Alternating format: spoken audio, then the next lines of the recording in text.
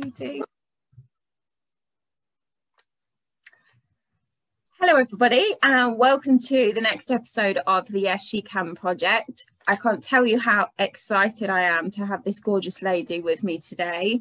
Hello Holly. Hello, well, thank you for having me. I am in my daughter's bedroom for those that are watching on the visuals. We did have a little false start, didn't we, because we were in my hot office and I had to run in here. So now I have the privilege of staring at my daughter's messy bedroom, which is, it's fine. I'm fine about it, as you can tell. Out. It's fine. Yeah, thank you for having me on the show though. Thank you for coming. I really appreciate it. So for anybody who doesn't know you, Holly, would you like to introduce yourself and just tell us a bit about what you do, please?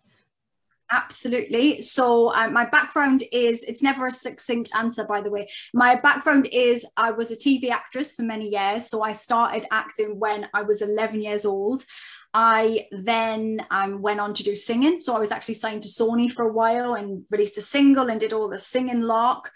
I'm currently a self-development coach, which means I'm an NLP practitioner, a life coach, just recently a hypnotherapist as well, which all sounds very fancy.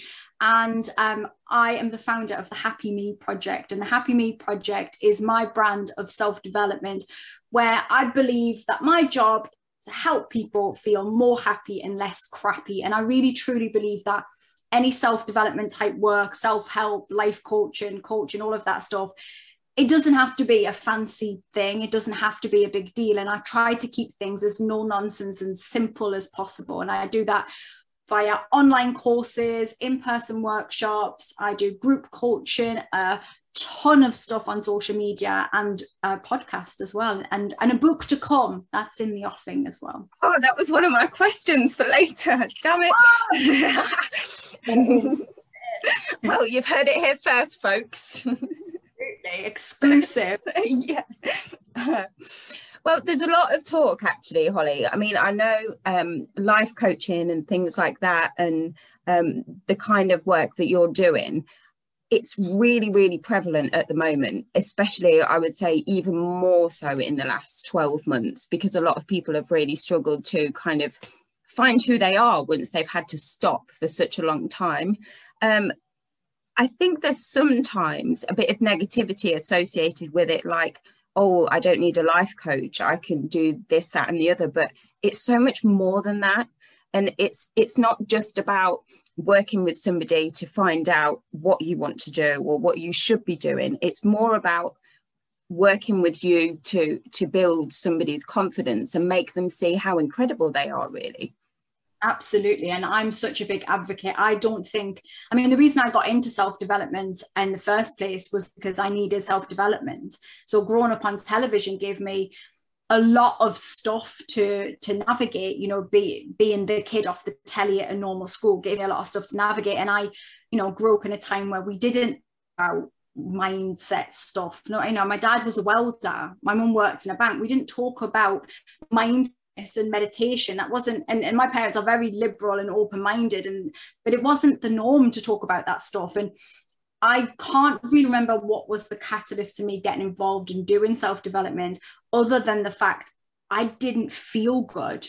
I felt really like a bit of an alien, that I was this kid that, was going to a normal school, but really had this other stuff going on. I was always a very deep child, all of those, full of emotion, full of, what I was always very driven. I started work at 11 because I wanted to do these, I had this bigger picture mapped out for myself. And I just struggled to find, how to feel good. And so I started to do self-development type stuff and it worked for me. And so I always did it as an actress, just because the world of acting is, highs and lows, ups and downs and all of that. And so I just did it for myself, and I would read all of the stuff, do all the courses, do all the books. And I really only got into it as a business when my husband Ross was diagnosed with brain cancer. And that was the catalyst to me kind of taking it as to a new stage of actually being my work. And I'm an entrepreneur by nature. Like, I'm a person who just, very proactive in the things that I do, and I just impulsively dive in to do things, and things have tended to happen quite organically. It was a time in my life when I needed to talk about that type of stuff, and those around me needed me to show up and show them that way, to kind of lead the way, and how do we navigate this? And it just naturally started to happen that it became my work. Over the last year, during pandemic life, I have seen an incredible number of people join my online community, whether it be Facebook groups or Instagram, or come and ask for coaching or do courses. I've seen a massive spike in that over the last year. And you're really right in saying it's because we haven't had the distractions, and we've had to sit with our thoughts. There's no going out and getting drunk with your mates. There's no distraction of work. There's no not facing the fact that you don't really get on with your partner, or the kids wind you up and you need space to yourself. And we haven't been able to hide from our own feelings or grief or any of that stuff. We've just been stuck with it, and we've had to deal with it. And so I've seen a lot more, and if I'm being honest, these are my people. I've seen a lot more normal people come to me and say, shit, like, I don't know how to do this. Like, what do I do? And I use the word life coach now and again, purely because it's something people understand. I mean, I tend to say I'm a self-development coach. I don't particularly like the term life coach because of the connotations that you said, and that it implies that I'm going to bull in and go, this is how you should run your life. And absolutely, that's not the job of me as a coach. I don't know how you want to live your life. My job is to go, how can I help you? How can I ask you the right questions? How can I give you the right tools to know how you can show up for yourself? And that's the key to life coaching. And, you know, and I've had plenty coach in my time and still do. And it evolves and it changes. And it really is, if you are a person that has never experienced coaching or done any of this kind of work that we talk about, any kind of self-development type work, it will change your life for the better. And just as another caveat, I also don't believe in toxic positivity. And this is often where people get mixed up with the world of self-development, in that they'll see a lot of stuff online, and a lot of the stuff you'll see online will be very fluffy, and it will be very like, just be positive, just smile, just be positive, I'm cured. Yeah, that's just never been a thing. Like, that doesn't, whereas the Happy Me Project, as much as it has happy in the title, my beliefs are not that you have to be happy all the time. In fact, being sad has its place, being angry has its place. We need to feel all of the emotions. And I think that's where people get stuck, because they see a lot of, you know, memes online of this, what is, so toxic positivity is this, you know, this feeling that you should just smile through your pain, that you put on the front and you just be positive, and that will get you through. And we know logically that doesn't work. So if that's what you believe that coaching is, of course you're going to go, that's a load of bollocks. But I hope that with the, you know, the type of work that I'm doing, I'm able to get past that. And largely that's down to me just leaning into being myself and being a bit too sweary and a bit, you know, real and a normal human being. And because I share a lot of my own vulnerabilities and my own fears and mistakes, I think that allows people to go, oh, it's okay then. It's okay that I can't do that. It's okay that actually I'm shitting myself, that I've got to go back out into the world now. And it's okay, because do you know what? That person that I follow online, Holly, seems dead confident and stuff, but also she admits also that she messes up all the time. And so that's what I hope to do with the work that I'm doing. Yeah, definitely.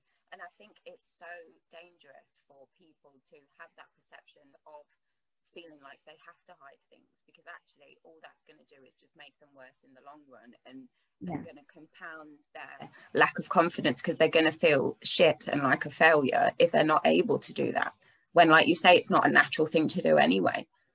No, we're allowed. No, I jokingly, I always say it in the same way, because I joke about it, but some days you're just gonna watch Netflix and sit in your pants. Like that is what's going to happen. And that shouldn't be filled with shame, because those days your best work might come out a few days after that. Sometimes you've got to break yourself down. You've got to allow yourself to have those moments, or those weeks, or you know, those years. You know, maybe 2020 for some people was the year of transition. I've seen it for so many people that I've been working with, that they've just went, this isn't the relationship for me, this isn't the job for me, I love being at home, or I hate being at home, whatever's going on for them. But it maybe, you know, the whole year has just shook everybody up and made them reassess. I mean, I know that I have, and I think I'm doing the work, but at every stage of my life, I'm still discovering new things about myself, my own coping strategies. And that's the beautiful thing about self-development. It's not about going, I certainly don't believe that you are broken and need to be fixed all the time, but we are all evolving all of the time. So at each new stage of your life, you know, I'm not the same person I was at 16, 17, 20, 30 even. I'm not the same person, because we adapt and we change. And so trying to deal with life with the same level as you did when you were 21, that ain't going to help you. You got to grow. Yeah. It's pointless. Like that's not going to cut it, is it really? Because we've all gone through some stuff. So, you know, certainly that's what I love about, and I'm so passionate about what I do. And it's interesting. I sat with the marketing team last year, and we talked about, you know, why do I do what I do? That's first questions in business, right? Why do you do what you do? And that was another one of my questions. Yeah. So, okay. Marketing could be already else. So yeah, why do I do it? And do you know what? The answer for me, if I really think about it, is that it's not enough for me just to be happy.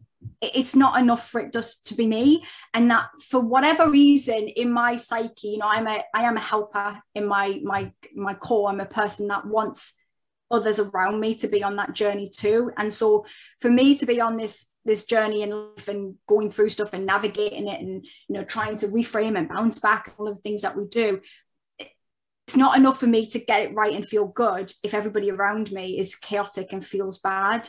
And whether that's a selfless thing, I don't know, because maybe it's not, maybe it's selfish. My world doesn't feel good if everybody's sad and depressed around me either. So maybe that's, I don't know. I don't know if we ever do anything completely selflessly, but for me, it is knowing that I can unlock something for somebody. When I work with clients, when I see people online or people come to my workshops or events and they say to me, I changed my life after I work with you. That is like, there's no dopamine hit like that. Like there's no high like that. Then being able to go. That's what's in you, in your core, and that's essentially what your why is and what you're supposed to do. So every time you get that kind of feedback, then it's almost, it sounds bizarre, but if you look at it from a flip side, all the people that you coach and work with are helping you just as much as you're helping them, because you're growing every time, aren't you? You're getting joy out of seeing. And I don't doubt that the reason I went into this work as a business in a time of my most difficult time was because actually I get a helper high. Is scientifically proven that is a thing, like a helper high. And I have no doubt that I get that. I just love being able to see that in people. I really, truly believe in people. And there's a quote, a saying, hang on, I'm going to get it wrong because I'm going to butcher it. But it is an Albert Einstein quote, and it is about, it's about a fish. I've forgotten it now. Hang on, it's going to Google it. But it's essentially,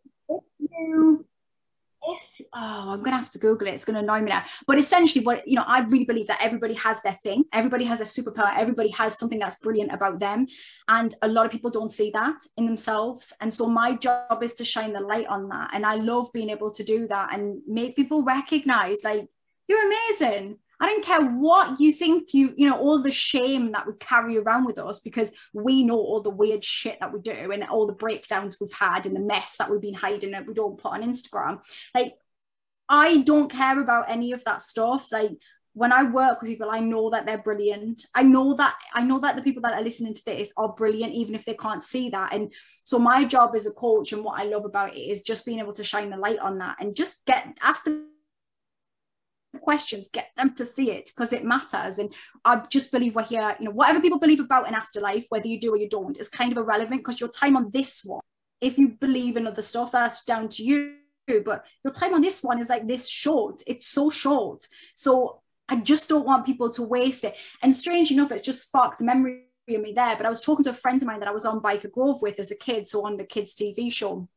And we were talking about, you know, we've known each other a long time, and we were talking about some of the problematic nature of being a child star or whatever, and the stuff that went on in those days with, you know, without all of the things that they put in place now for safety. And we were talking about all of the stuff, and I kind of touched on, you know, how I've got to this point, because it comes up a lot for me. You know, you were an actress and now you're not doing that. Like, how did you get here?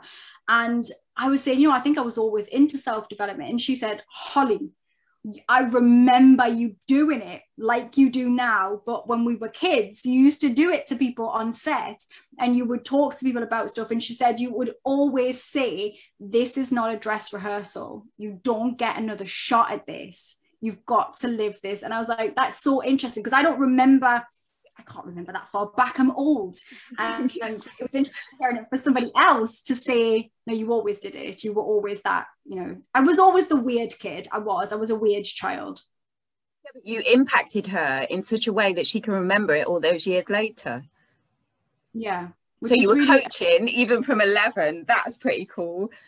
I was a closet meditator, and I was a closet, like, I really genuinely was. I mean, sorry, it's me laughing. No, I really was. Like, it's not even a joke. Like, I really actually used to like go home and meditate, and then go and kick about on the streets with my friends, drinking cheap wine and listening to happy hardcore dance music, and then going home and being like basically a witch, just like burning my negative thoughts and stuff.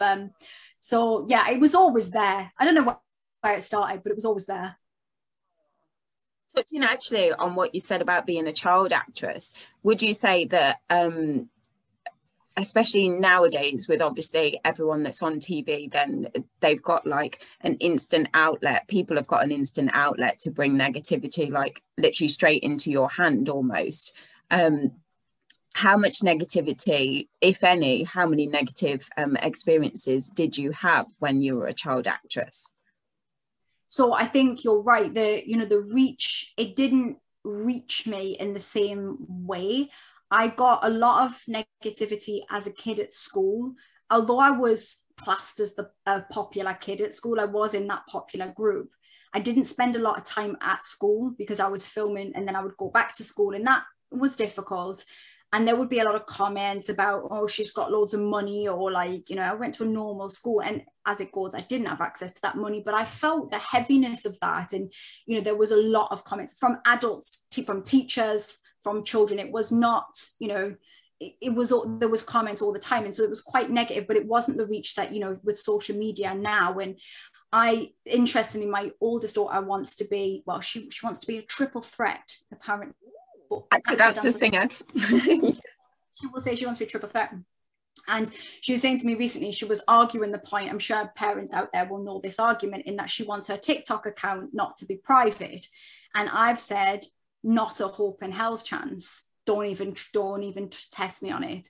And so we were having this argument in the car the other day, and what I did was I pulled the car up to some bloke on the street, and just went, go on then, out you pop, go and do a dance for that man. And she was like, no, I'm not getting out. What are you talking about? I was like, no, that's, well, you know, just go and do a dance for the man, because that's what you want to do, essentially. You want to go and do a TikTok dance. And she was like, no, I don't. I was like, well, we don't know that he's not going to watch. So don't test me on it, and don't try me on it. And her argument was that I was on telly as a kid. So her argument was, well, you were on TV, Mom, so how can you argue that? And I said, hang on a minute. Let me just talk to you about how that man, not blaming this poor man on the street, but how a man is that there being attacked. Colin off the street. It was just like, at least it's not Dave. Yeah, not Dave or Colin. I don't know who it was. And so I said to her, listen, how do you think that person would get to me? What would happen in the early 2000s and the 90s was that man would have to write a letter, and he would have to go to the post office and post that letter with the cameras in the post office. So he would be, it would be known who the person was. He would send that to the casting department of the TV show that I, who would look at that weird letter from a man and would go, she's not going to see that. And I didn't know. And for years, there was actually a guy who did do that, wrote to me every day for years. And I had no clue. This is a fully grown man. In fact, I found out once I was over, I think I was 17, 18 at the end of filming Biker Grove, and they told me about it. They used to write every day, knew everything about me, like, you know, from what you could see. I mean, you knew a lot of stuff. There was a lot of weirdos on a kids' TV show. Like, people were strange, as you can imagine. And he stopped writing after he sent me a letter that said he was getting married. Did I want to come to the wedding? And, I assume his wife found out and the letters stopped. But that, I mean, my point being, those days I wasn't really impacted by that. I didn't see it until I signed to Sony. And when I signed to Sony, it was like, I mean, when was that then? 2004 maybe? Maybe later than that, 2006. I don't know, whenever it was. I signed to Sony, I released a single. And it was just at the time when, I don't even think social media was out, but people were starting to make their own little websites and things. People were starting to be a little, kind of normal people knew about a little bit of stuff. And a website sprung up that had stolen pictures off the Sony website of me. And they'd made this really basic website. I mean, it'd be hilarious now, but it said, it had what's the word I'm looking for? A space for you to write, you know, who you are, what your email is, and your comments. And in that it said, would you spit on Holly if she was on fire?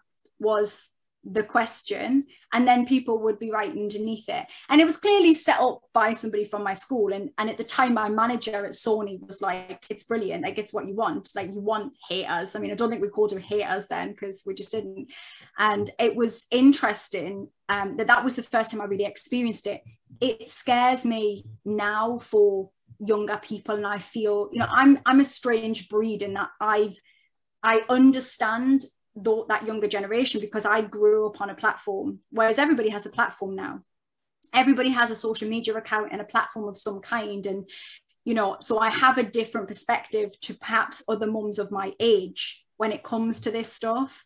And I have seen the negative impact of it. You know, my beautiful friend Sophie, who was on Love Island, and some of your listeners will know of Sophie's story, in that she committed suicide. Now, I'm not saying that was directly because of comments on social media. It's, you know, suicide is a nuanced thing, but there was a hell of a lot of hatred and unkind words on her social media. And that terrifies me. Like, it terrifies me, the destruction that we can create for other people in that space. And so I'm extremely lucky. My levels of fame, for want of a better word, have peaked and troughed. And I've just lost you there. Hang on.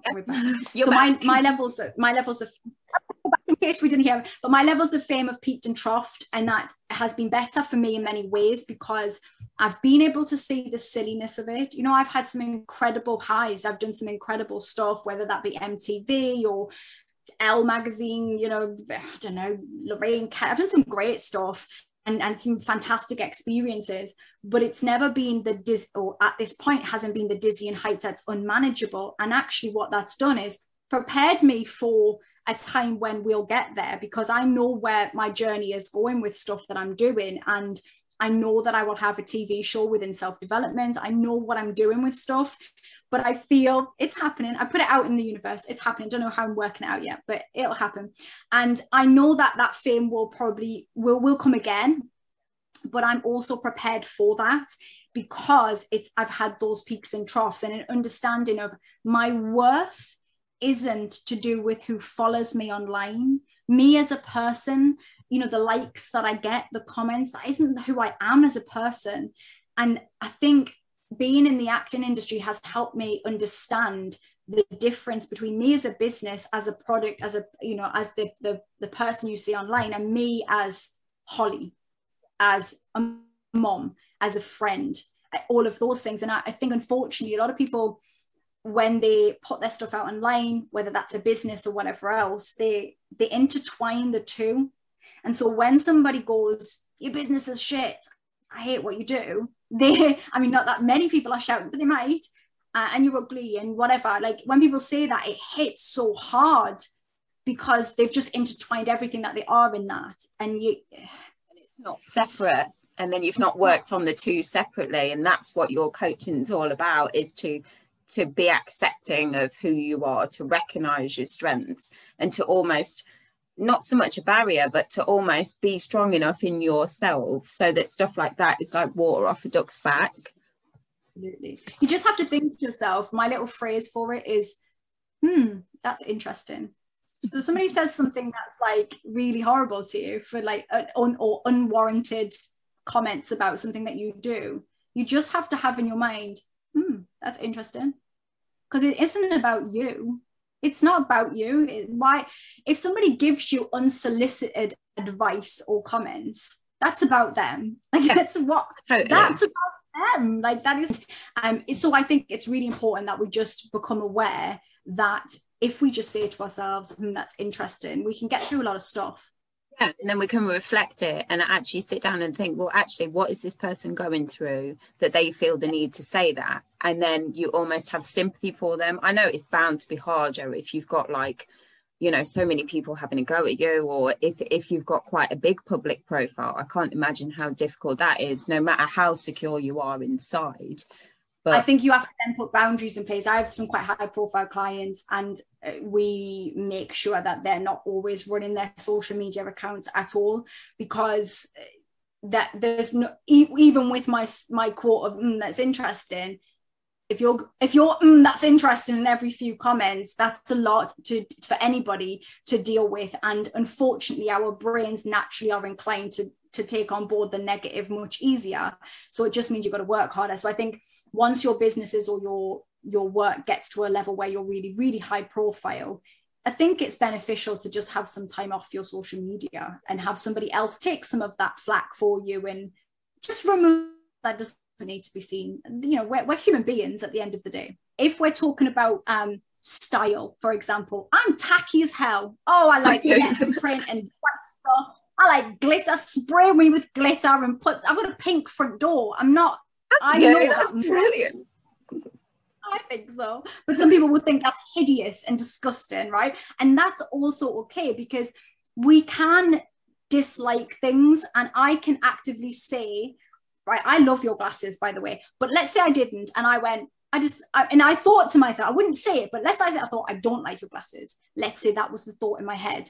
It's okay that would be my opinion. It's okay if I love it. Like, it doesn't matter that we have a difference of opinion on anything.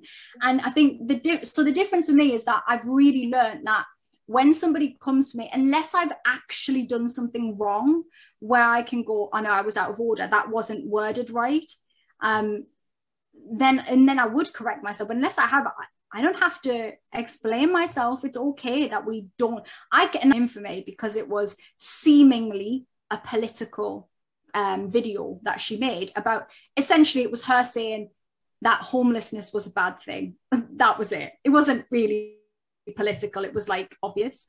But anyway, it went viral, and I had a lot of people coming in for me and saying, calling my daughter names, calling me names, telling me I was a horrible parent. It was another level. This was another level, because different for me as a parent, I can see and feel your body language change, because you'd go in, and I had to stop myself. I'd just be smashing it everywhere up to get to him. Yeah. I wouldn't have no decorum. I wouldn't think that's interesting. Well, it was, I had a lot of people that were doing that for me, which was hilarious. And I had to, the way I dealt with it actually was going onto their profiles, the people that were commenting. And largely when you go on there, I would look at their profiles and go, this is our beds. And this is not somebody that I would ever listen to their opinion on anything else. And that doesn't mean that I don't want to be a petty dickhead, because of course I do, because I'm a mum who cares about my daughter. And if you go in for anybody that I love, I meditate for a reason. Okay. Yeah, to keep it all at bay. Yeah. I'm fiery. And but one of the interesting things with that whole scenario was a guy came on my YouTube, and he was, during that time, my husband was having his second brain surgery. So it was a really heightened time for us as a family. So I didn't have time for any drama either. And it was on my YouTube channel that was happening. So this guy's sending comments saying, boo-hoo, your husband's got brain cancer. Bring out the tiny violins. Yeah. Now, we can both look at that and go, you want to go in, that's your natural reaction on somebody. But then you take a step back and you go, what the hell is going on with you that you think that is an acceptable thing to post to another human being? You must be so traumatized in some way. There's something going on for you. That is not normal. Now, I deal with a lot of stuff with humor.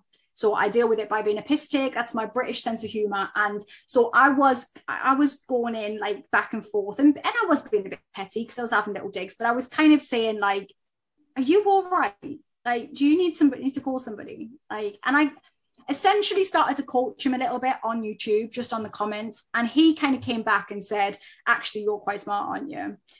Along those lines. Then he emailed me a really long email explaining his stance and saying that he had had a really bad time with his health over the last year. And he had used trolling people online as a way to let off steam. That's genuinely what he said. And he was a policeman in Northern Ireland. And he asked if I would coach him. I know, a turnaround. I mean, I know, it's like a journey. And I'm not that big a person. Like I couldn't coach that person. No. But I'm so glad you said that, because had you have said I coached him, I'd be like, how could you do that? I couldn't have done it in an impartial way. Like, I will only ever coach somebody if I know I don't have like a conflicting thing there with them. I couldn't have done it in the right way because it'd have been petty. But I don't wish ill on that person, because that person's got something going on that's really, there's some, you know, and you have to be, especially in the work that I do, I have to be so mindful of that with people. You know, just this week I've had some dealings with the police, a guy who's been sending me messages for the last 18 months, and he's just been locked up in a secure unit. And that was an important step, because he's a very ill man. And as much as I can hear a child shouting. I can. As much as I, you know, I'm very protective of myself and my family, and that comes first, which is why the police were involved. I also, you know, I care about people. I give a shit. I really do give a shit about people, and whatever the reason for that is, I don't want that person or the guy that's sending me horrible messages online. I don't want people to feel sad for whatever the reason is. And when people post stuff like that, it's just so rarely about the person that they're posting about. It's about them and what they have going on. And if you are a person listening who sees somebody's post online and thinks, I'm going to write a shitty comment, I'm going to tell them they look fat, I'm going to tell them I hated the TV show they were in, I promise you now, no matter how famous that person is, unless somebody's completely running their social media account, they're reading it. They're reading it. A lot of my friends are famous or have a big following. They read those comments. It hurts their feelings. Like, it's not, you think, oh, they've got so many good comments, they won't see me. They will. I remember, Sophie, who I mentioned who was on Love Island, like, Sophie would scroll through them. She would scroll through those and look for those and look for the negative comments, because when you feel any such way, any sadness about your own self, you're looking for validation that you're right, even if it's negative. And so when you go through for like 100 odd comments, you could have 100 nice ones, but you would read the negative ones and believe it. It's just so sad. It really is so sad. Do you think, like, in hindsight, do you think that at the time with what you were going through, do you think that it was a good idea to answer him on the YouTube thing? It's an interesting question. I think, so I have over the years spoken very openly about the stuff in my life. When my husband was in a hospice, I was YouTubing, I was talking about it, I talked online. I've, allowed many charities to use my platform to talk about my life and all of that stuff. And I certainly know that from an outside looking in, if you haven't had the life experience that I've had, that would seem really bizarre. And I understand the judgment of some people around that. It must have seemed very strange for many people that I was vlogging by my husband's bedside when he was dying. That must have seemed really weird. And well, for me, yeah, videos, yeah, you're creating memories.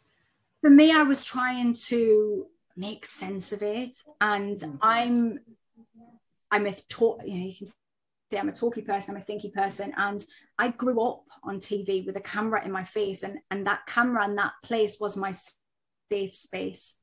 Being on set, going to a normal school, all the chaos outside of it. When I was on set, I was in my zone of genius. I felt good. I felt like I was where I was supposed to be, and I felt safe.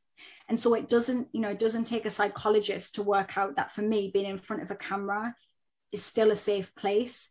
And so when I'm going, it's comfortable. So when I'm going through my difficult stuff, I talk it out. I what is the word? Like I navigate stuff that's going on in here outside of my head. Now, there are many reasons for that. I have ADHD as well, which I think we tend to be impulsive in our way of dealing with things. And so I just speak it out. And so I've tended to deal with, I've got better at working out what I keep private and what is mine. I've got better at doing that because of things like when my daughter's video went viral. That certainly opened up a whole can of worms that was, you cannot put the jewel back in the box, isn't it? Yeah. And it was, and I think that taught me a lesson of keeping this, protective space. But yeah, I think when I've learned since that, because I think you're probably right in many ways, having that drama around the time of my husband's second brain surgery wasn't helpful. I was particularly protective, and I think there was probably an element of distraction in it at the time. I think looking back on it, however, since my husband's death, I've been so ruthlessly protective of my space that I notice if I start getting into online disagreements with people, I'm obviously feeling there's something going on for me. So a while back, and I got taught a lesson again not long ago, last year, COVID times, my daughter wasn't sleeping very well. It was all difficult, all challenging, as everybody was going through stuff. And I was having to sit on the floor for a while. And so I was going on Twitter. On the floor, parents have all been there, sat on the floor doing the creeping out of the bedroom. And so I was getting a bit closer towards the door, working out where the creaks are in your house. We all know all the. And then they wake up, and then you're like a scared spider and just stay there, like Spider-Man trying to get out along the skirting boards and stuff. And so I'm sat there, and I was getting on Twitter, and it was all like political or COVID stuff, whatever. And I started getting into it. Wasn't even necessarily a political thing. It was Russell Brand had said something, and everyone was just being so triggered about stuff. Everybody was being so easily offended. And I don't want to get onto this bandwagon. You're allowed to be offended, but just like my husband used to say when he was alive, he would say, you've allowed yourself to be offended though. You allowed it. It's not down to me whether I'm not trying to necessarily offend you. Like, you've allowed that to be something that offends you. Like, we have personal responsibility. So I find it highly annoying when everybody's super easily offended by things. Why are you letting yourself get offended by that? Why is it your business? And so there was something on Russell Brand, and I can't even remember what it was. I didn't feel like I kind of said what I've just said there. Like, what the fuck? He's a comedian. He's a comedian. Why are you getting all offended and taking And I'm sat there, and I've been dead careful of not being that person online who argues with strangers, but I was obviously tired, a bit anxious, bored, all of the things that come up for us. And so I'm like, blah, blah, blah. Well, the next day I get a notification because I have a Google alert on my name, and it was because you press stuff that comes up. So if I know that I've been in the press, and Google alerted me that I was in the Metro newspaper, and the Chronicle newspaper was a local newspaper in Newcastle, and I think the Coventry Telegraph where I live. Basically, actress sticks up for Russell Brand, and then like my sweary tweets. I mean, it was quite hilarious. And actually, interestingly enough, I was at the time teaching a course on getting your business seen and making sure that this is how you do it. Not in the best way, but that's how it happens. But what I was kind of pointing out was when something goes out on the internet, it's out there. And so going back to your initial question, is that a good thing? No, it's not always. And I'm much more protective now in that I don't watch the news. I rarely know what's going on. The only time I ever know what the news is somebody else will tell me what's supposed to be going on or what the rules are now. And I do BBC Radio every Monday. They get me on to do a motivational chat, and I'm always on. Just the news is usually on as I'm coming onto the show, so I hear bits of it on there, but I'm really protective, and I know that I am naturally a fiery person, so getting into arguments with people online is not a good space for my head. So no, it probably wasn't. So I think I was just in the mood for a fight, to be honest. A lot was going on in my world, and I just wanted to, I probably did, you know, looking back on that, you know, that's 6, I don't know how many years ago, 6 years ago now, I probably was just looking for a scrap. We know when we're in a bad space ourselves, you know, just like that guy in Northern Ireland, that's probably what he was doing too. See, it's hard, isn't it? Because you want to be all like sympathetic, but then you think, well, actually, you're slagging off my family, it'd be really, but it's so hard to find a balance, and it's like you don't want them to get away with it because, like, you've got your mother bear inside you, especially when it comes to your kids and, you know, your family. But then you think to yourself, but do I want to create an argument with an unreasonable person? Because it's not going to get anywhere.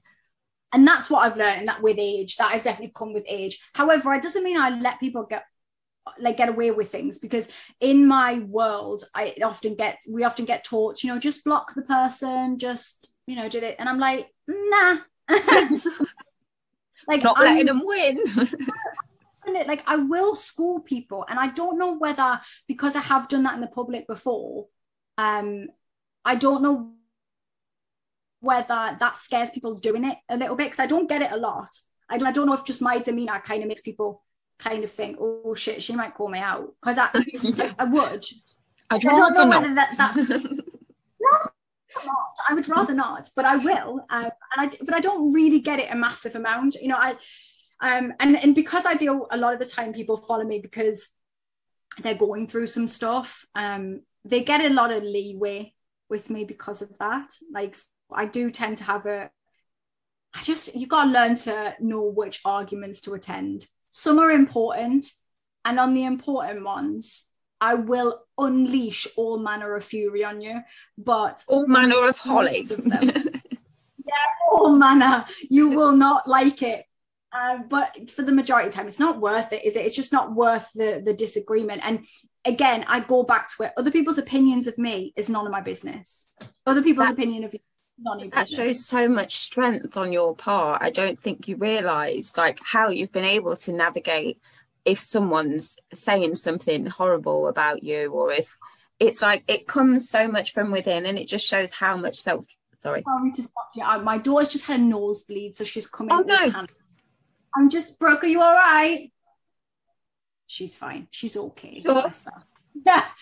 Just keep that in the podcast, you know. Just why not? Yeah, why not? Yeah, she's fine. She's fine. But no, you're right, and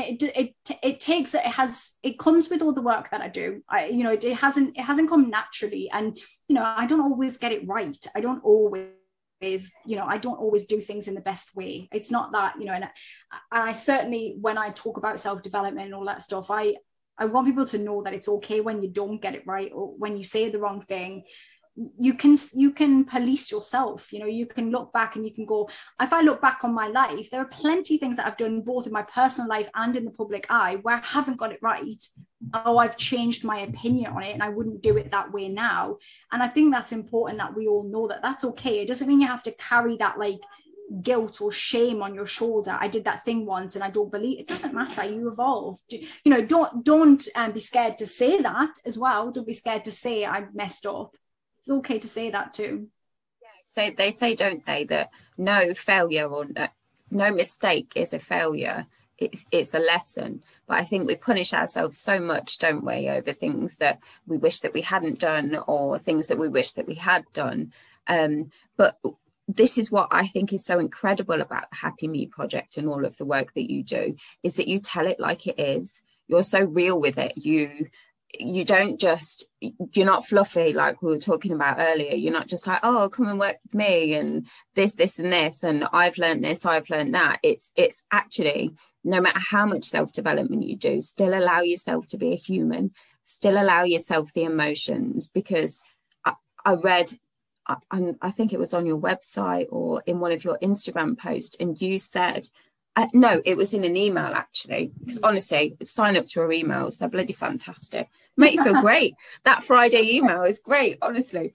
And it said that don't along the lines of, don't punish yourself for if you feel like you have to cry, for example. Take that time, allocate that time, and just once it's done, it's done. Forget about it. Go and do something else. Go and find your joy. I'm sure that's what it said. Go and find your joy. Even if you need to bring a friend, go and moan to them, but then make sure you tell them to stop you after a certain amount of time. It's like a morning allowance, just like an allowance of like, I want to feel sorry for myself today, and I'm going to feel sorry for myself for a time, and I'm going to be pissed off, I'm going to moan, I'm going to cry, I'm going to eat a tub of ice cream, and I'm going to do all of that stuff, but it's not untapped. Are you okay? Sorry, she's just come in all like nose bleeding. Are you okay? I'm recording here, so I don't think you want to come and go and get a tissue, darling. You do. It looks terrifying. I'm sorry. Here she is. Hi, darling. Oh. Get a tissue, sweetheart. Tex, get her a tissue. Yeah, go and get her a little tissue. It's probably poked yourself up the nose earlier. Huh? We've had COVID tests today. I bet she's put. Oh, what a shame. Right, go out because we're recording. Yeah. You okay? Go wash your face. You okay? Shut the door for me, pal. It stings a little bit. Oh. God bless her. I forgot what we were talking about. Yeah, so we were saying about the with the email. So yeah, it's really important that we feel like we go through that. We can't, what we call emotionally, spiritually bypass stuff. We can't, because otherwise we end up playing, whack-a-mole with emotions, because it will come out.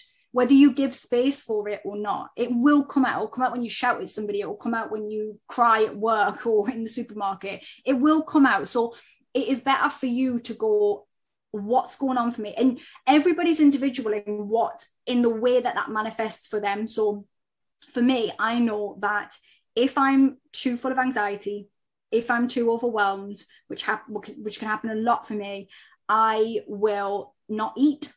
I will not drink any water. I will feel like my head is spinning. I kind of zone out. And I do think that's an ADHD thing as well, where I would just zone out for a bit and I'm not focused. I don't know what I'm doing. Everything feels a priority. Everything's too much. And I now notice those signs, but that's because I've got to know myself, and I don't judge that now. I would have in the past. I absolutely would have filled my life full of the shoulds. You should be doing this, and other people get it better, that you get it right, and you're so disorganized and you're so messy, and why can't you just do it in a normal way? Why, I'd have had all that chitter chatter that we do in our heads. But at 36 now, I just think I am all of those things, and that's okay. And if I notice that red flag of it being more heightened, then I have strategies in place to offload. Sometimes it's a case of going, I just have to stop for a minute, because everything that I produce right now will be crap, and everything I do will be not, sometimes you've got to, it's just not going to be good enough. It's not going to be what I want to be doing. I have people around me that support that. I work with coaches as well that will spot that. And I'm just at a stage now in my life where even with my children, we talk very openly about feelings and things like that, and give space to, not even as a parent, we feel like sometimes we've got to just keep going, and we've got to be that person that doesn't cry in front of our children. We've got to be there, and we should be showing our children that that's okay as well, because they watch us. And I will often say to the girls, and they will definitely agree, if I've not got it right, if I've been the shouty mom, or if I've been moany, or I've just, I've not got it right. We do all of these things. I, in the past, would have carried so much guilt and shame around that. Whereas I just articulate to the children, I'm feeling like this. This is why this has happened. I shouldn't have said that. And this is how we're going to deal with it in future. What can we do? And I find solutions. And, we talk a lot about our feelings, in that I will say to the girls, if I know I'm not feeling great, I will give them the heads up, and I will say, girls, I'm not feeling very good today. And there might be a reason. Sometimes there is, sometimes there isn't. Most recently, we went to John Lewis. One of my clients had a book launch, and we went to John Lewis, and I realized en route that I hadn't been there for a long time. And the last time I was there was with my husband. And we used to get, John Lewis used to do a free tea and cake, if you were a member, every month. And we used to just go, because we both work for ourselves, we just used to potter around drinking cups of tea, and we used to go to John Lewis and just have cake and tea, like when we had it every month. And on the way to John Lewis, I became aware that probably would be triggered by that when we got there. So I just let them know and said, I don't need you to do anything, but I'm just letting you know that I might feel this way about this. I might be fine, but just so you know. And that's, that as we have to give ourselves space for that and let go of the shame around it. You don't have to be a perfect person. I am a chaotic human being. I'm inconsistent. I'm chaotic. I'm fiery, but I'm also passionate and care and all of the good stuff. And they don't have to be mutually exclusive.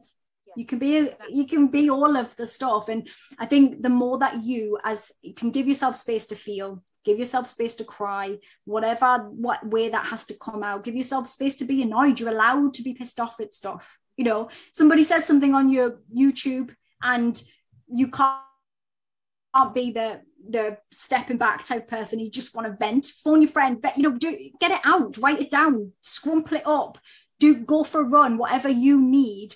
But know your coping strategies, know what it is that you need, because even as a coach, I can talk through with you some ideas and some things that have worked for me or clients or some, generic ideas, but you better than anybody else. You know what's going to work for you. You know what's worked before. And I think as a coach, my job is to remind you of that sometimes. Yeah. And it's difficult, isn't it? Because if you don't do those things, then I don't know if you feel the same, but as a mum, sometimes it can even be something as simple as like you'll drop something on the floor and then you'll just burst into tears and it'll be like, well, what the hell? But it's because you haven't dealt with the other things leading up to it, because something so tiny becomes so massive because you've not allowed yourself that space and time at the particular time that you've been bothered to. Absolutely, 100%. And then we look mental, don't we? We look crazy, like we're crying because we dropped a plate on the floor or spilt some tea on the side. It's always the one, isn't it, where you're like really crossing on the edge and I don't know why the universe makes this happen, but your top will hook onto one of the handles. I know. What in the unholy hell? What? Why does that happen? And then you will just lose your mind. And we all do it. And, even just us talking now, we haven't even spoken about this beforehand. This is not, and yet we have the same experiences of that in whatever way that is. And that's why I talk about the stuff that I talk about. That's why I talk about my own stuff and share my own stuff, because I know from experience now, having, been on a platform since being a kid. It's a strange position to be in that I've ever not been on some sort of platform of either TV or social media or, TV, magazines, whatever. There's always been eyes on. And I guess that's a very unusual experience to have lived through that. I have to remind myself that that's not everybody's experience. And because of that, I've always been very self-aware.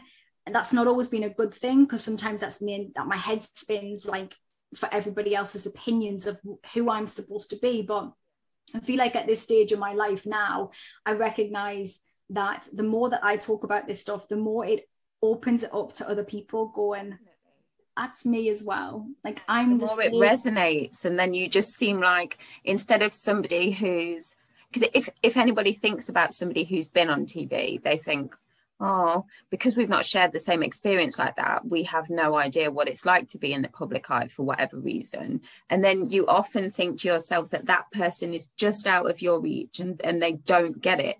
But the way that you're doing your coaching and the way the advice that you're giving to people, it shows that we are exactly the same. And I think that's the fundamental key to the success of your work, definitely. I hope so. That's what I try to do. And I think that whole, in the self-development industry, there's a lot of gurus and there's a lot of people that want to stand on stage and be clapped. And strangely enough, coming from an actor who obviously has done lots of stuff on stage, the clapping just makes me feel uncomfortable. Like I don't. Yeah, it would anybody though, wouldn't it? Standing there, people clapping, you'd be like. But, I think that comes down to, maybe this has grown up in the industry as well and being around lots of successful and famous people. And I still work with people that are in the public eye now. And, it's a very small industry. So I know a lot of people that are successful now in sort of the entertainment industry and stuff. And what I know from my own lived experience is that exactly what we've just said, that people are just the same. Like, and so I don't put people on that pedestal. I never have. I don't remember. It would take a lot for me to be like, to treat somebody differently because they were famous in some way, because I just know. And I remember my friend used to say, they've still got to take their makeup off at the end of the night. And that was her like thought of it. Like, you know, I think sometimes people say like, they still got to go to the toilet, but she was like, it was just like a really normal thing. She was like, even the, you know, Lady Gaga, she has to take her makeup off at the end of the day with stuff, whatever. Like, it takes ages. You know, the more been on stage. Yeah, like this, but this, I think it's just normalizing that, like, we can, I mean, I like the niceness of having people that we look up to. That's wonderful.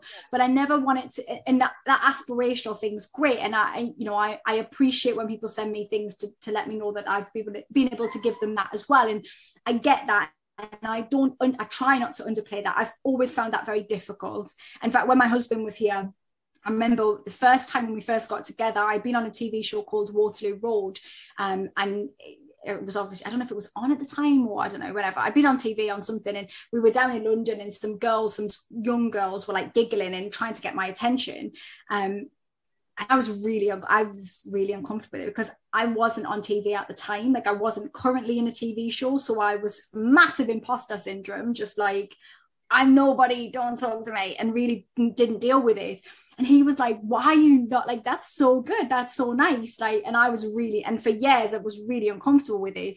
Again, age helps you, you know, being more comfortable with stuff. And now I can look at stuff and go, well, that's nice that people feel that. And I can put it in a different space in my head, alongside also knowing, I think it was Gary Vee I heard talk about this ages ago, where he said, don't listen to the booing and don't listen to the applause too much.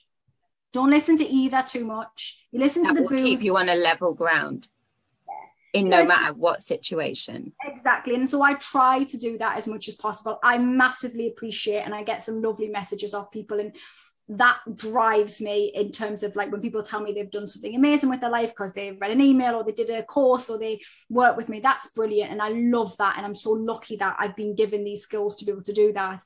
But on the flip side, I also want people to know, I'm not that special.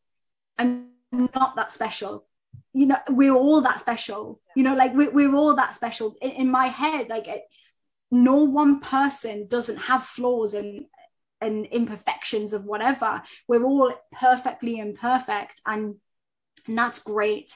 That's okay. And so what I really love about what I'm able to do with my work is to perhaps take people that don't necessarily see that in themselves and maybe look to other people and think they're so special and they're on this stage or they do this thing, and get them to see, no, that's within you, because that person just took some steps.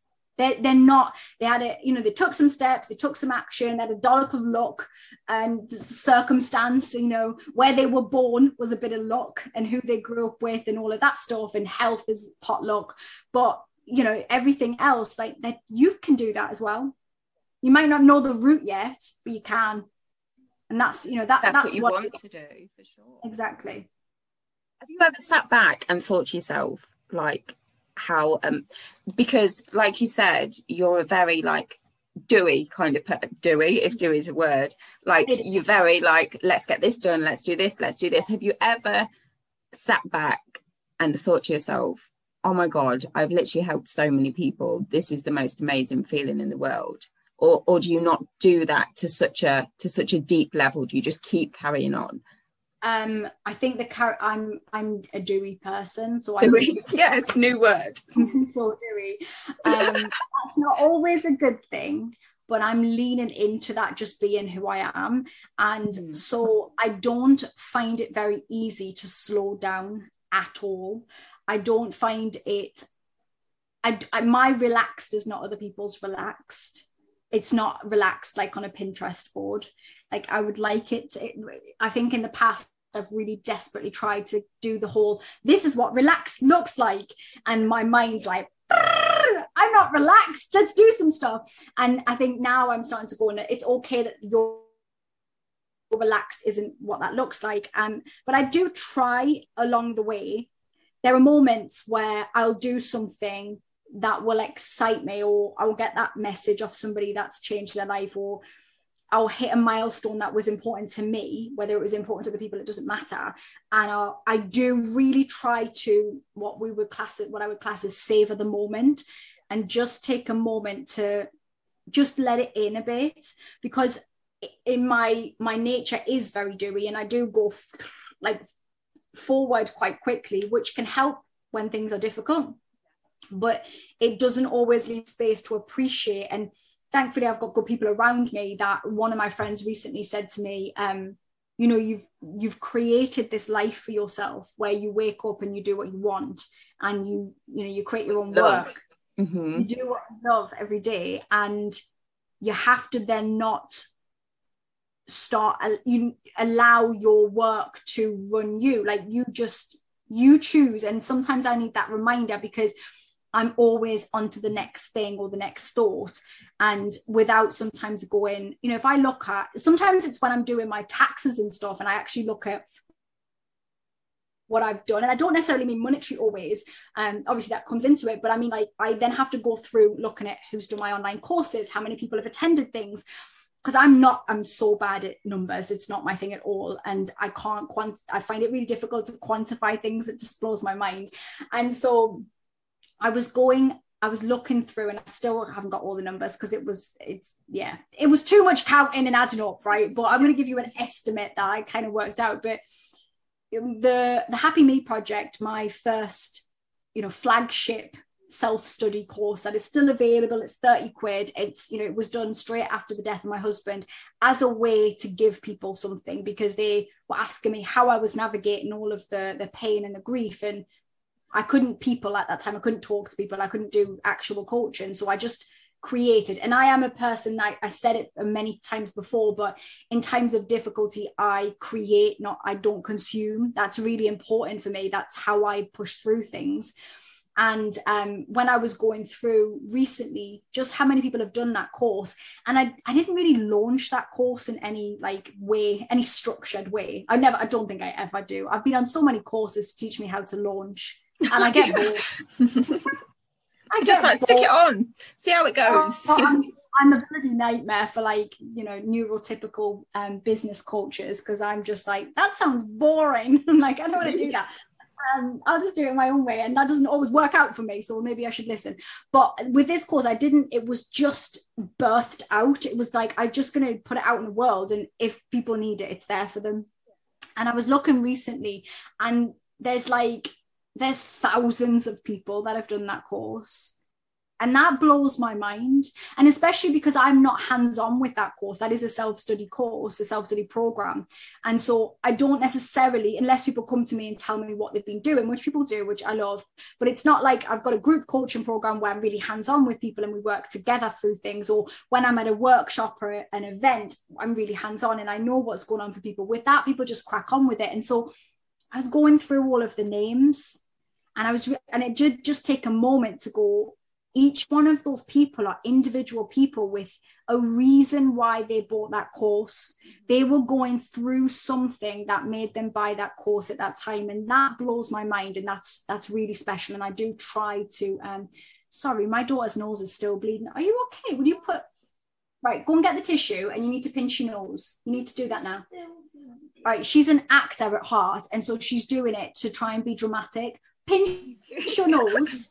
This is like a film. I think, have you filmed yourself? No.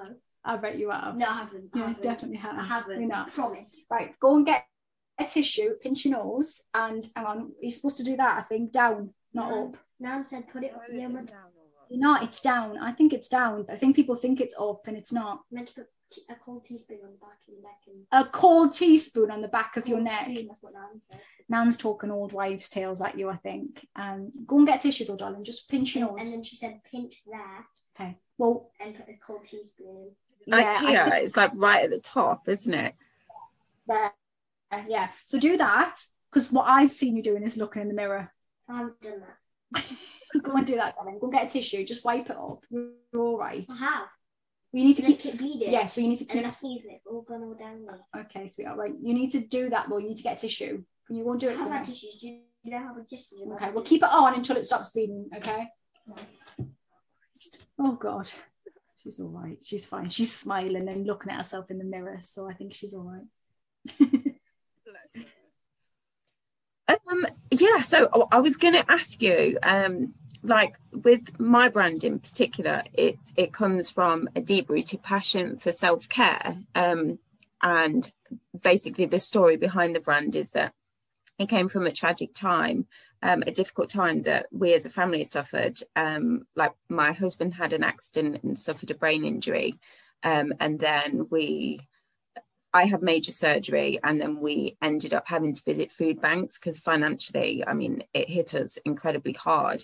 And then at that point, in one of the food parcels, I found a small body lotion, and I remember using it, and the way that I felt was just incredible. My skin felt amazing, and it sounds daft, but I felt like a human again.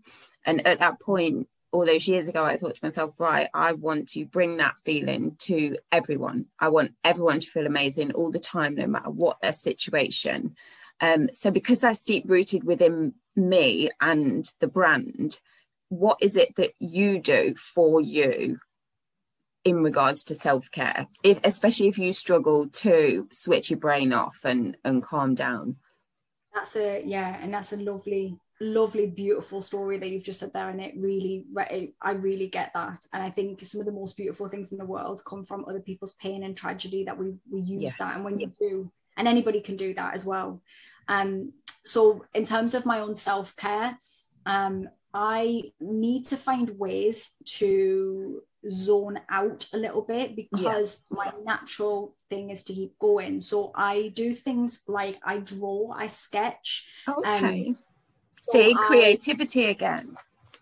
I just love I'm a very creative person. That's how I get I find it very difficult just to say watch a program without doing something else. That's not something that comes easy. So what I'll often do is I'll find something on Pinterest or like a sketch, and I'll just pen paper and I will just sit and sketch, and that can really zone me out. And I'm pretty good at doing art and stuff. I enjoy it, and I find creative stuff like that is my kind of zone out. I like to write poetry as well. I enjoy doing that. And me and the girls do a lot of creative stuff here. We do a lot of cutting and sticking. Love doing a dream board with the girls, or we just like making just creative stuff. So things like that are very good for my mindset. I also bought myself a hot tub when I moved. You'll be needing that this weekend. It's too hot, I think, for the hot tub. Weirdly, it's too hot. But I in the past I wouldn't ever have done that. So it was an absolute frivolous purchase in terms of it was just purely self-care, because I wanted it, because my working class childhood wanted something fancy like a hot tub. It's like such a, and these days I think it's a working class tell anyway. I think a big trampoline and a hot tub. But when we were growing up, it's like only the rich kids had the hot tub. I mean, who are you, Richie Rich? We just such a classic film. I mean, I don't know what our parents sort of think. It was probably like a Jag, like a car or something. But when I moved into the house that I'm in, and my husband didn't live in this house with us, so me and my husband bought this house. I have property as well, and so we had bought this. We kept our house, and we were doing this one up and to move into. And when I was doing it, and I was thinking about how I went into every room, and I sat in the room and I thought, how would I like to feel in this room, and how is this going to look? And I really sat in the rooms and like, this is how this is going to be, and it's going to feel like this. And in the garden, the garden was an absolute mess. And I thought to myself, I'm going to get a hot tub in here. And bear in mind, I really have to stretch my imagination to that stuff, because sometimes I go to that set point of, but you don't need that stuff. You don't need that stuff. You could live without that stuff. You don't want to give yourself anything. And although I'm certainly not materialistic, I do think, and this again, something I've had to learn, you're allowed to have nice things too. And that's okay. It doesn't make you a bad, self-development person because you don't want to live in the woods and you want to get your nails done and some Botox. Nothing's going to happen. You can be both, It's about what makes you happy. Exactly. And so when that to me just felt like pure luxury, to have a hot tub in the garden and have all of a nice garden, nice kitchen. And I put all the electrics in, not knowing when I could afford to buy this bloody jacuzzi hot tub. And all of this stuff when I would do it. And so when all the work was done in the house, I put all the electrics in. It's got all the, you know, is it the trip switch, whatever they're called? I'm not an electrician, clearly. And put all the stuff in. And I ended up being able to get it sooner than I thought. And when the guy came to put it in, he actually said to me, had you not thought ahead of time that you would want to do this, because I extended on my house as well. If you hadn't thought ahead of time, you wouldn't have got this hot tub, because it would have been such a job to get the electrics now through to do what we need to do. You wouldn't have been bothered. And so I was like, because everyone laughed at me as well. I was like, oh, do you think you are, bloody hot tub and all of that? I mean, they're not laughing now when they come in the hot tub and they love it. They're all like, oh. So you're actually meaning one of them big posh ones, not like ones you can buy from B&M? Oh, one of the big posh ones. Oh my God. With the wood round it. It's got Bluetooth. It's built into the floor. It has Never. bubbles. It's got lights. So if you do it late at night, it's got lights. Oh, it's lovely. I love it.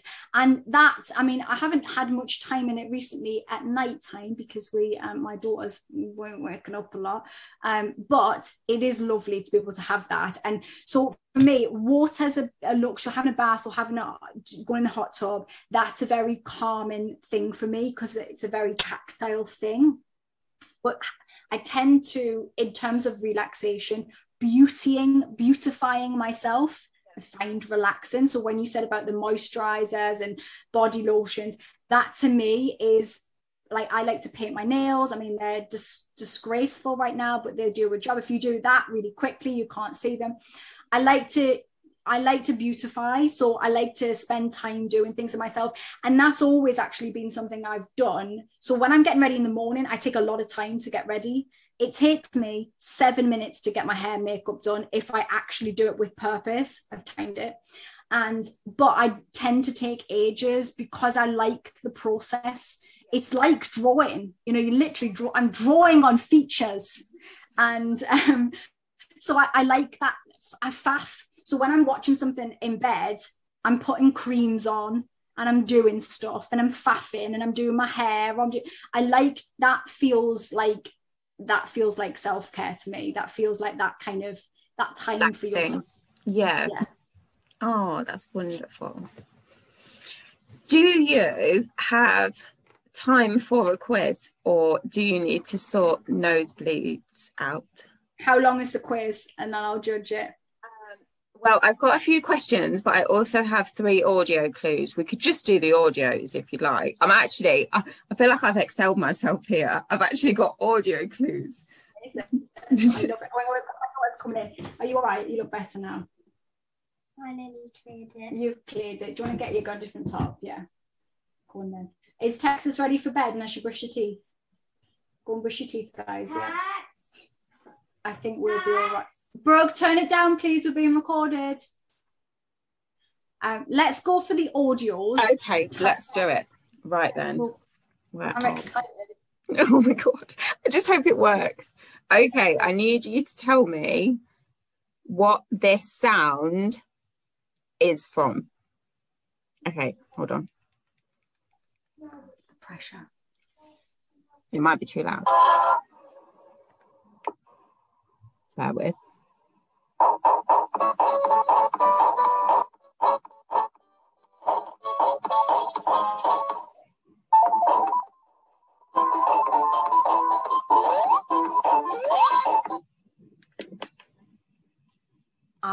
It's a game. Did you used to have a Sega Mega Drive when you were younger? No. Oh, damn it. Okay, moving on. No, I did have a Nintendo 64 at one point. That was my dad bought it off some bloke down the pub. Right then. Okay. The question here, I really hope you used to watch this. What?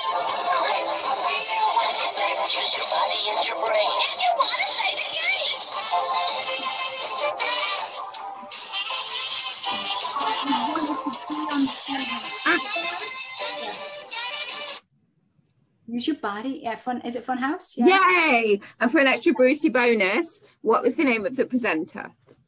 It was Pat Sharp. Was Pat Sharp? Yes. You are a Weirdly, legend. yesterday, Pad Sharp was on. I was looking for a present for somebody, and you can pay for Pat Sharp to do a birthday message for someone on some website. Oh, I've seen those. Like, it's like a website, isn't it, when you can do personal messages. That's really cool. Yeah, I love that show, Fun House. I wanted to be on it. It was good. Oh, me too. Let's do it as adults. I think we should do it as adults. We should. What else I really want to be on? I had these like written questions. I really wanted to be on Crystal Maze. Yes, but I always felt like that.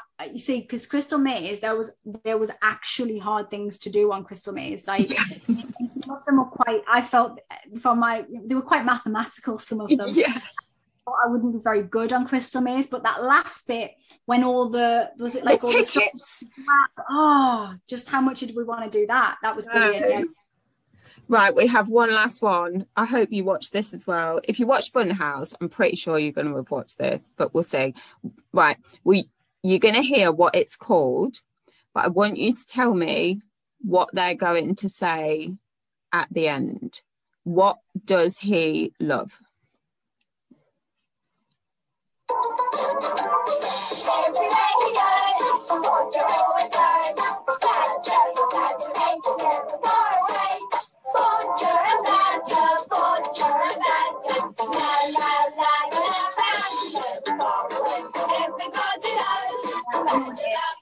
Mashed potato. Yay!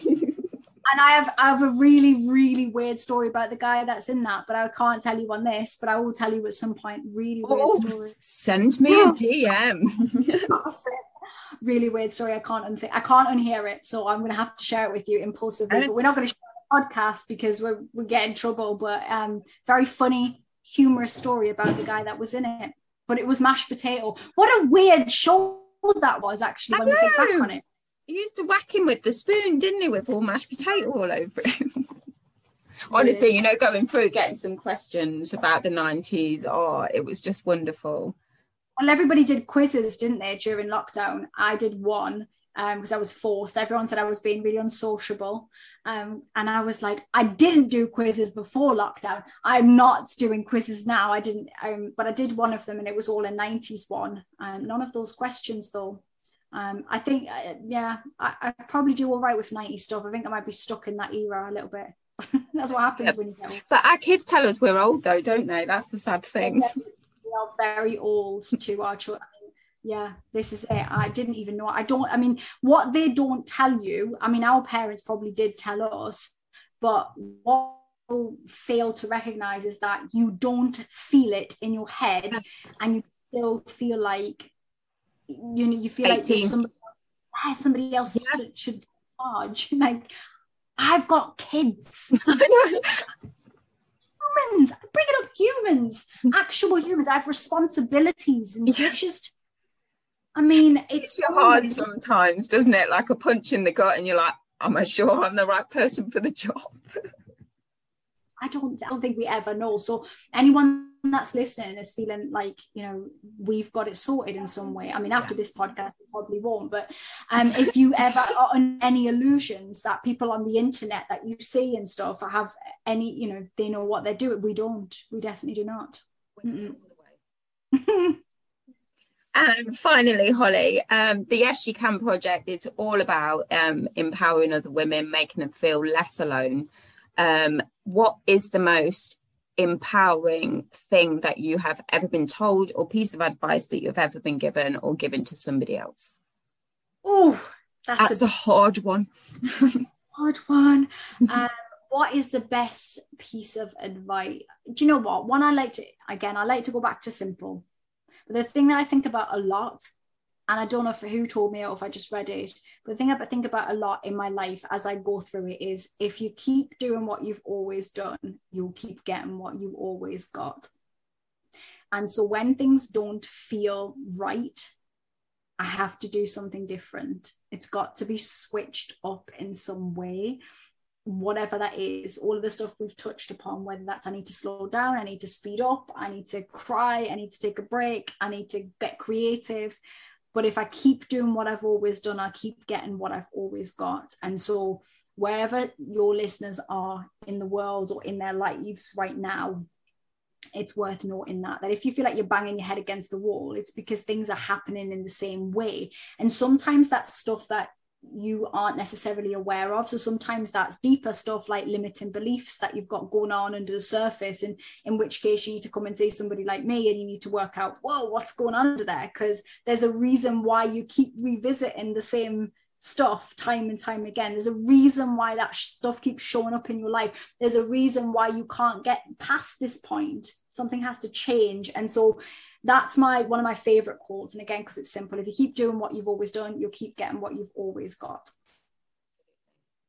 What a lovely way to end this episode. It's wonderful. It's been so nice to have you, Holly. I could talk to you all day.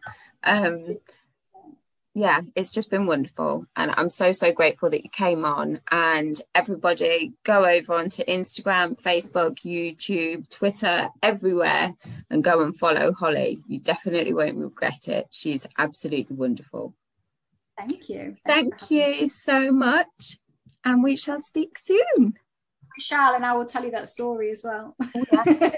Bit of juicy goss. Yeah. I'm going to go and deal with my children now and find out who's bleeding from what orifice out there. It's all going on, isn't it?